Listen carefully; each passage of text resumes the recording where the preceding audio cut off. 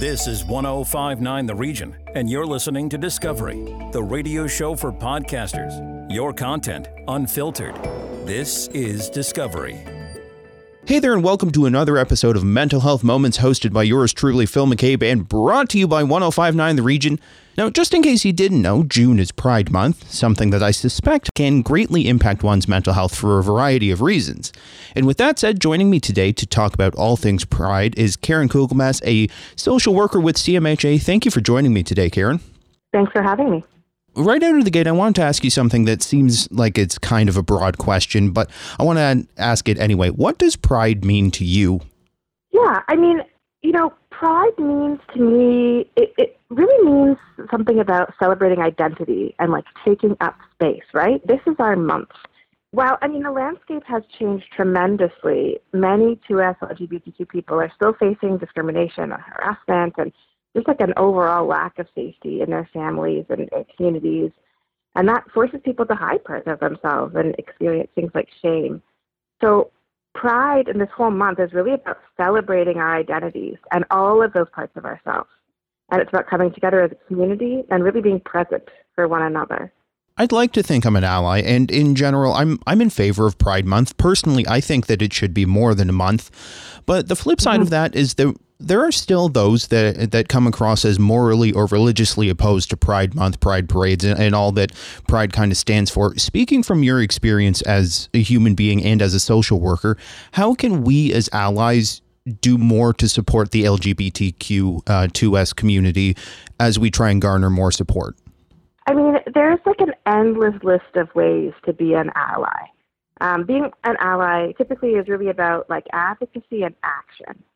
So it's not quite enough to say I have no problem with these people, or I'm not actively engaging in discrimination.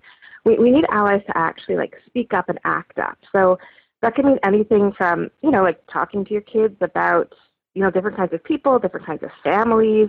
It might be actually speaking up if you witness something that's obviously, discriminatory or exclusionary. It's about using inclusive language, supporting queer-owned businesses. It's all these kinds of things. These are all ways that people can be allies in their lives. And most of it kind of starts by actually looking inside of ourselves and checking in on our own biases and our own ideas, because we've all been brought up in this world where there is a lot of bias, and checking in there first and then finding some ways to act. And briefly there, you touched on checking ourselves and our own biases and stuff. And in the interest of full disclosure, in my past, I've used derogatory language, I've used slurs, and that's simply because I didn't realize the kind of impact that that language had on the community around me. Are we supposed to be doing things like if someone uses the F word or calls someone queer in a derogatory term, are we supposed to be stepping in and be like, hey, this is why you shouldn't say that? Or is it one of those things that it's okay, you're entitled to your opinion even if you're using poor language? I think personally we probably should be stepping in. However, I want to there's a caveat to that, which is we also need to keep ourselves safe. And then there are situations where it may not be safe to do something like that. But in the event that it is, I think it is good to step in and say something. And that doesn't mean that you need to publicly humiliate someone or cancel them or do anything like that. But it may just be kind of pulling someone aside and being hey, I noticed you said this, and listen, you just said, you just use language. Most of us have, because the landscape of language changes, right? And saying hey, I just thought about this, and I've been thinking about how it impacts people, and I just wondered if you've ever thought about that and thought about if there might be an alternative to that word. I think it's great if people are able to do that. It takes the onus off it just being the responsibility of the folks who are impacted by it, and that's really a lot of the work of allyship. So I would say stand up if you can, but also keep yourself safe. Well, I'm glad you said that too, because as I've tried to grow as an ally, as a human being, I've thought to myself that, I will never fully understand the struggle that people within this community go through, and I'll never fully appreciate what it is to have a Pride Month dedicated to myself. As you said, being able to step in when it's safe to do so is a way that we can further conversations and really get people thinking about, this is why it's not okay to say these things. And even if you don't believe it, even if you don't support it, even if you're against it, you don't have to use language that's just going to put down another human being. Absolutely. And that goes beyond just the queer community, right? Like, I think over the last couple of years, many of us have thought a lot more about race or movements like Black Lives Matter, and things like that, right? And we don't have to be a part of a community to stand up for it or to believe in it, right? We're not all going to have all of the same experiences. We all have different identities, but that doesn't mean that we shouldn't support folks and speak up. We don't have to fully understand or be able to know what that experience is to understand that people shouldn't be put down, shouldn't be excluded, and shouldn't have to experience that kind of stuff on a day-to-day basis. There are those that are against Pride. So my question to you, in your experience, what kind of impact does Pride Month have on one's mental health? You know, because I can imagine that although it can be uplifting to be celebrated and given a platform, I feel like it could be equally as draining and upsetting to be met with such hate and hostility every time Pride Month rolls around. Yeah, I think that Pride Month, it's everything is very public, right? So we start hearing about controversies around having things like, drag queen story time in libraries and people having rainbow flags and schools wanting to do pride parades. So it becomes more public. But unfortunately, this kind of hostility toward these issues, it doesn't only happen in June. It doesn't only happen during Pride Month. And I think that while that's there, it kind of gets drowned out in some ways by a lot of the support that we're seeing. So whether it's just, businesses having a rainbow flag in their window, or people actually going down to the parade and seeing folks celebrating, it's such a time of community that I actually think that sometimes that hostility and hate can be easier to deal with during Pride Month because people are thinking about it and talking about it. And so while there may be a bit more hate and hostility, there also can be more support. And I think that makes a really big difference. I recently had a conversation with a client who was part of the community, and I was so struck. They said to me, we were talking about what they're going to do for Pride, and they said to me, when I go to Pride every year, it's the only time that I actually feel safe. And I was just like, whoa, first of all, how horrible that you spend most of your time not feeling safe, right? But also, that is the power of Pride Month and of Pride events, is this celebration of this proliferation of identities. And it really has a huge impact, I think, on the mental health of individuals, especially those who do experience hostility and hate, not just in June, but potentially all year round, maybe even in their own homes. And thank you for telling that story. I don't have any personal experiences with hearing those kinds of stories, but I assumed they were out there. And I find that almost troubling that in 2022, we live in a country where gay marriage is legal. We live in a society where, it's accepted by laws and what have you, but it's still so controversial somehow. It's mind-boggling to me that we still haven't reached a point that we can have normalized conversations about homosexuality and all the different aspects of being a member of LGBTQ. It's crazy to me that we still haven't reached that point. Yeah, listen, I totally agree. I think there has been huge amounts of progress. And yes, things like, legalizing marriage, there's, protection in the charter, all these kinds of things. But there's still a lot of work to be done. I work with a lot of youth in the community, and I would like to think that these things are changing. I would like to think that the understanding of gender and sexualities is just becoming much more broad, and the understanding that, who we are interested in partnering with, what our desires are, these don't define us as people, and they certainly don't define our worth or the fact that we all deserve to be accepted and respected. Under the circumstances, I wanted to give, in the last little bit of the show, I wanted to give you the chance to talk about some of the services and programs that CMHA might have geared towards this community, and how can people access them? Yeah, of course. So the Canadian Mental Health Association, we serve over 42,000 people a year across York Region and South Simcoe. So, I mean, it stands to reason that some of those folks are part of the 2S LGBTQ community. And all of our programs are inclusive. All of our staff have done training on working with members of the community. So really folks can access any of the programs we have. And we have, everything from housing support for people who have mental illness to, clinical therapy groups. We have an employment program. We have a program for newcomers. There's over 30 programs. So anything can be accessed by people in the community. In terms of things that are specifically geared to these folks, we do have a group called Under the Rainbow, and that's for members of the 2S LGBTQ community and allies.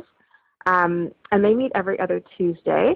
And it's a community group, and it's really about, celebrating identity and exploring things. They often have guest speakers, and it's just a really lovely space. And it's run by a peer, a person who identifies both as part of the community and also as having had some mental health concerns in their lifetime and having that lived experience.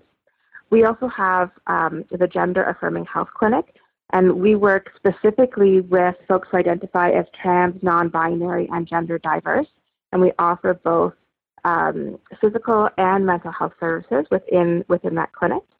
And then MOBIES, which is our mobile youth clinic, which many of you may be familiar with, they provide services, both physical and mental health services, to folks ages 12 to 25.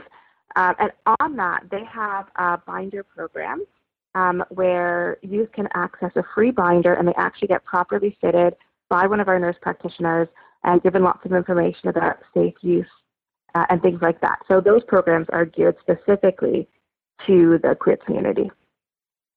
That's wonderful. I'm so happy to hear that an organization like CMHA has all of these services and programs because, like you and I have been discussing, we all live on this planet together. We're all a community, and we should be united in propping up those in need. So it's nice to hear. Now, Karen, my last question for you. If there's someone out there that's struggling mentally, what would you like them to know right now?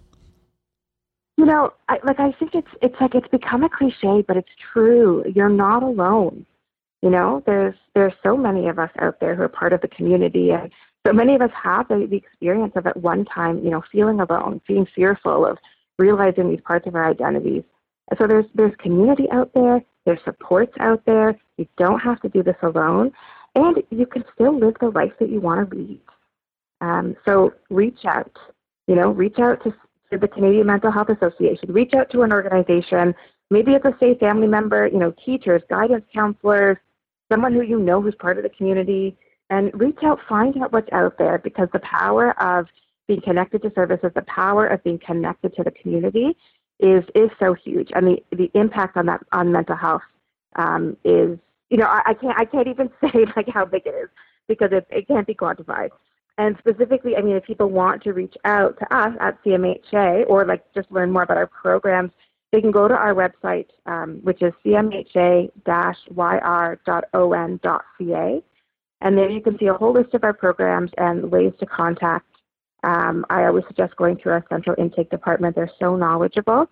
And I know that first step can be so scary. But, mental health issues make us isolate. And it doesn't help. It really doesn't. And taking that first step to reach out is so hard and so important. I couldn't have said it any better myself, but that's why I bring guests like you on. Karen Kugelmoss, a social worker with CMHA York South Simcoe. Thank you so much for being here today. Phil, thank you so much. If you or someone you love is struggling with mental health concerns, contact a local agency near you. This has been Mental Health Moments, brought to you by 105.9 The Region. Do you have an idea or a podcast to share? Send it to us here at Discovery, the radio show for podcasters on 105.9 The Region. Welcome to the third episode of the Canadian Museums Association podcast. This final presentation of the three-part series centered on the future of Canada's museums, viewed through the lens of the CMA's 2022 conference theme, Dismantling Foundations to Build a Better Tomorrow. In the series, we're hearing from three speakers sharing their perspectives of the present, past, and future of the Canadian museum sector. Massimo Bergamini is CEO and Executive Director of the Canadian Museums Association. Heather George is an Indigenous curator currently working at the Woodland Cultural Centre and a CMA board member. And Lou-Anne Neal is an artist and arts advocate currently working at Creative BC, British Columbia's creative industry catalyst, following a 3-year tenure as head of Indigenous collections at the Royal BC Museum. Lou-Anne is also a member of the CMA Reconciliation Council. The role of museums, as important as it was 50 years ago, is even more relevant, more important today. Massimo Bergamini looks to the future of Canadian museums with optimism. As chief executive of the Canadian Museums Association, he represents more than 500 heritage institutions across the country, large and small. Now is the time to come together and make the case for a new partnership with governments, a partnership that would change the old business models and actually give us the wherewithal to do what we need to do. We need to do a better job as a community, as a sector, in explaining to Canadians and to governments at all levels why museums matter, why they matter now perhaps more than any time in our history, and what we can do together to help move the country forward. That's a role that the CMA can't play on its own. It would have no credibility. It really requires the amplification of CMA's messages and advocacy by its members. In order to achieve that important role, Canadian museums are facing many pressures to change, changing local governance to be more transparent and inclusive, changing the work environments to be more culturally aware and safe, and changing access to opportunities. Heather George is an accomplished curator and member of the association's board. She talks about the need for also changing the stories museums tell. I often hear the complaint about revisionist history. This is like a popular thing right now to throw at people when they're like going back and sort of rewriting history. And I don't think that that's an accurate thing to say, because that sort of is based on this idea that historical narratives are frozen in time. And we know, even if we aren't including an anti or decolonial lens in our historical work, we find new material all the time that changes the way we think about history. So history is always changing. It's not static. And to try and pretend that it's anything else is doing a disservice to the general public, but also to underrepresented groups in the public. Changing the narrative will be a long process. We're in early days. We're having the conversations, which is great. And there's a lot of allies, a lot of good people out there who are interested in creating change, and they're willing to hear what Indigenous communities and other minority and underrepresented communities have to say. They really are. But I don't think that a lot of people necessarily have the tools in place. So that gets back to like HR policies, collecting policies, all those types of things, right? We don't have the tools necessarily, and we don't necessarily have enough education yet. And we're at baby steps, but it's okay. It's okay that we're at the early stages, because this work can't be done without establishing relationships. It needs to be done not just in your head, not just intellectually, but as heart work, and that takes time.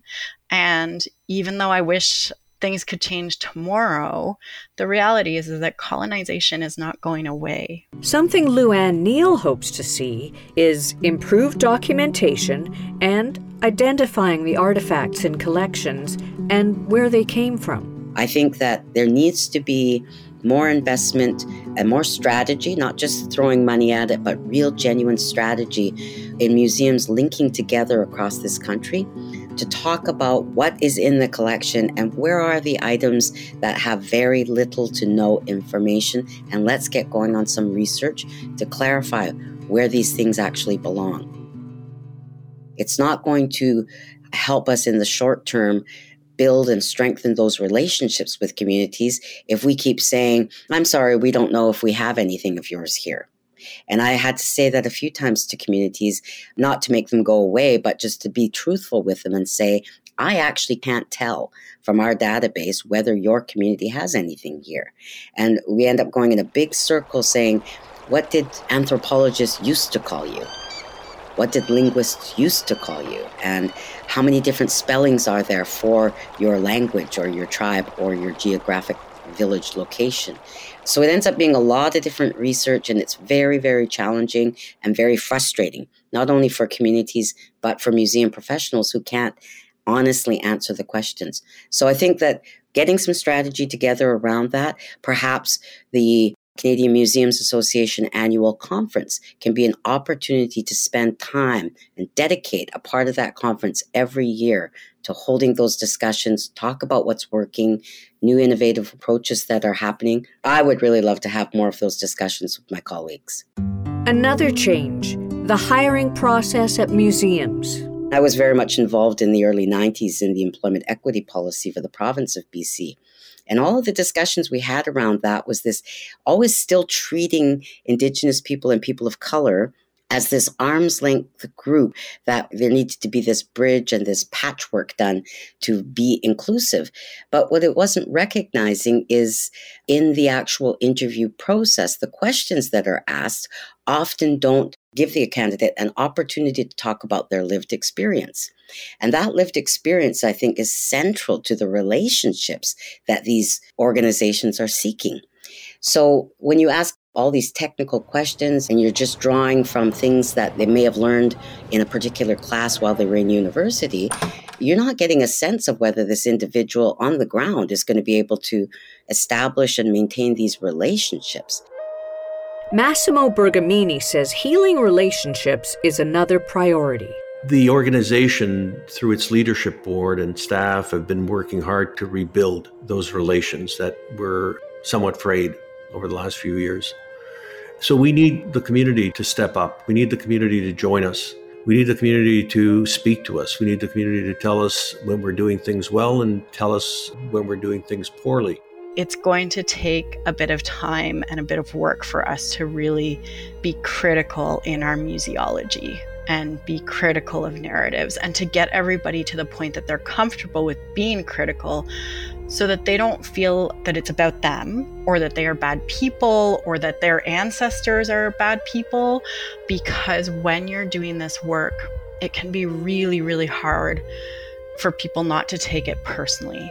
The effect and impact of the TRC is that there's been a transition where you're just a voice with a special lived experience, but that lived experience, it lateralizes across a lot of different areas. So can museums survive these needs for change? Do they have a future? Luann Neal is optimistic. I'm really actually excited about that possibility, because I think that the fact of the matter is, and I don't have any hard statistics on this, but it would be an interesting study to have a look at the percentage of items in any given museum in this country to find out how many actually have all the backup documents that support their claim to have acquired it legitimately and not under duress. And that's a whole other conversation right there, under duress, when things were taken out of our communities, especially when people were being relocated and then someone followed in behind and took treasures out of their communities. So that has to happen. But this whole idea around repatriating and then hitting the reset button and saying, as museums, and in many other cases, I'll say non-Indigenous, whether it's a natural history museum or if it's looking at the social history of the surrounding nations, there are processes and abilities to commission pieces, to have pieces brought in by the nation by their own account, that they want this in a museum. So why haven't we been doing that? I think we see good examples of it when we use terminology such as traditional versus contemporary, which again, another whole discussion right there. But say a curator in a museum might say, okay, this is a silk screen print. It's very modern. We'll put it in our contemporary Indigenous collection.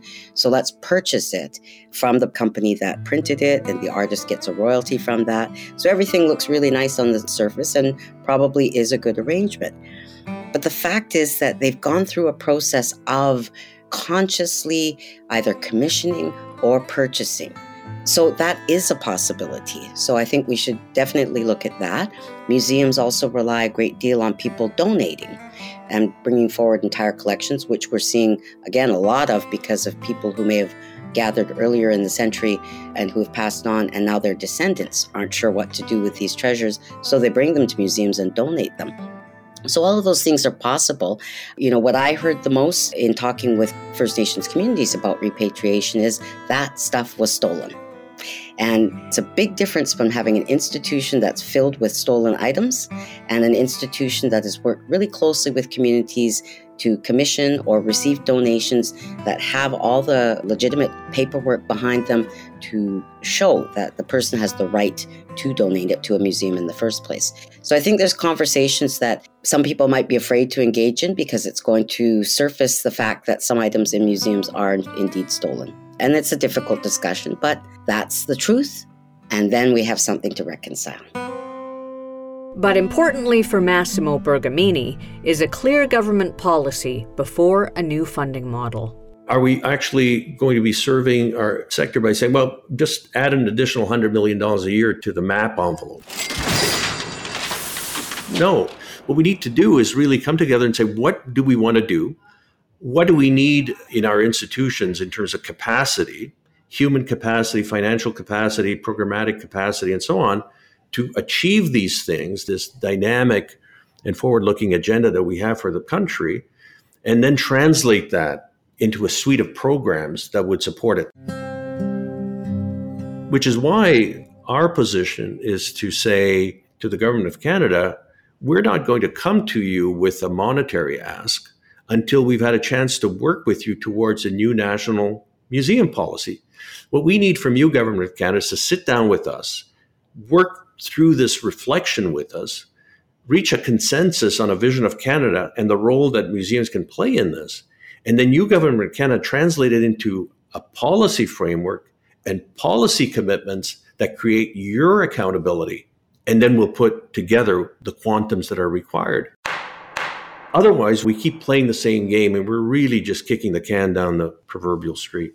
And Lou-Anne Neal says despite the many delays over the years, she has seen progress and is confident in seeing more. And I think if we go back to the 1994 task force on museums and First Peoples, there was a great number of recommendations made there.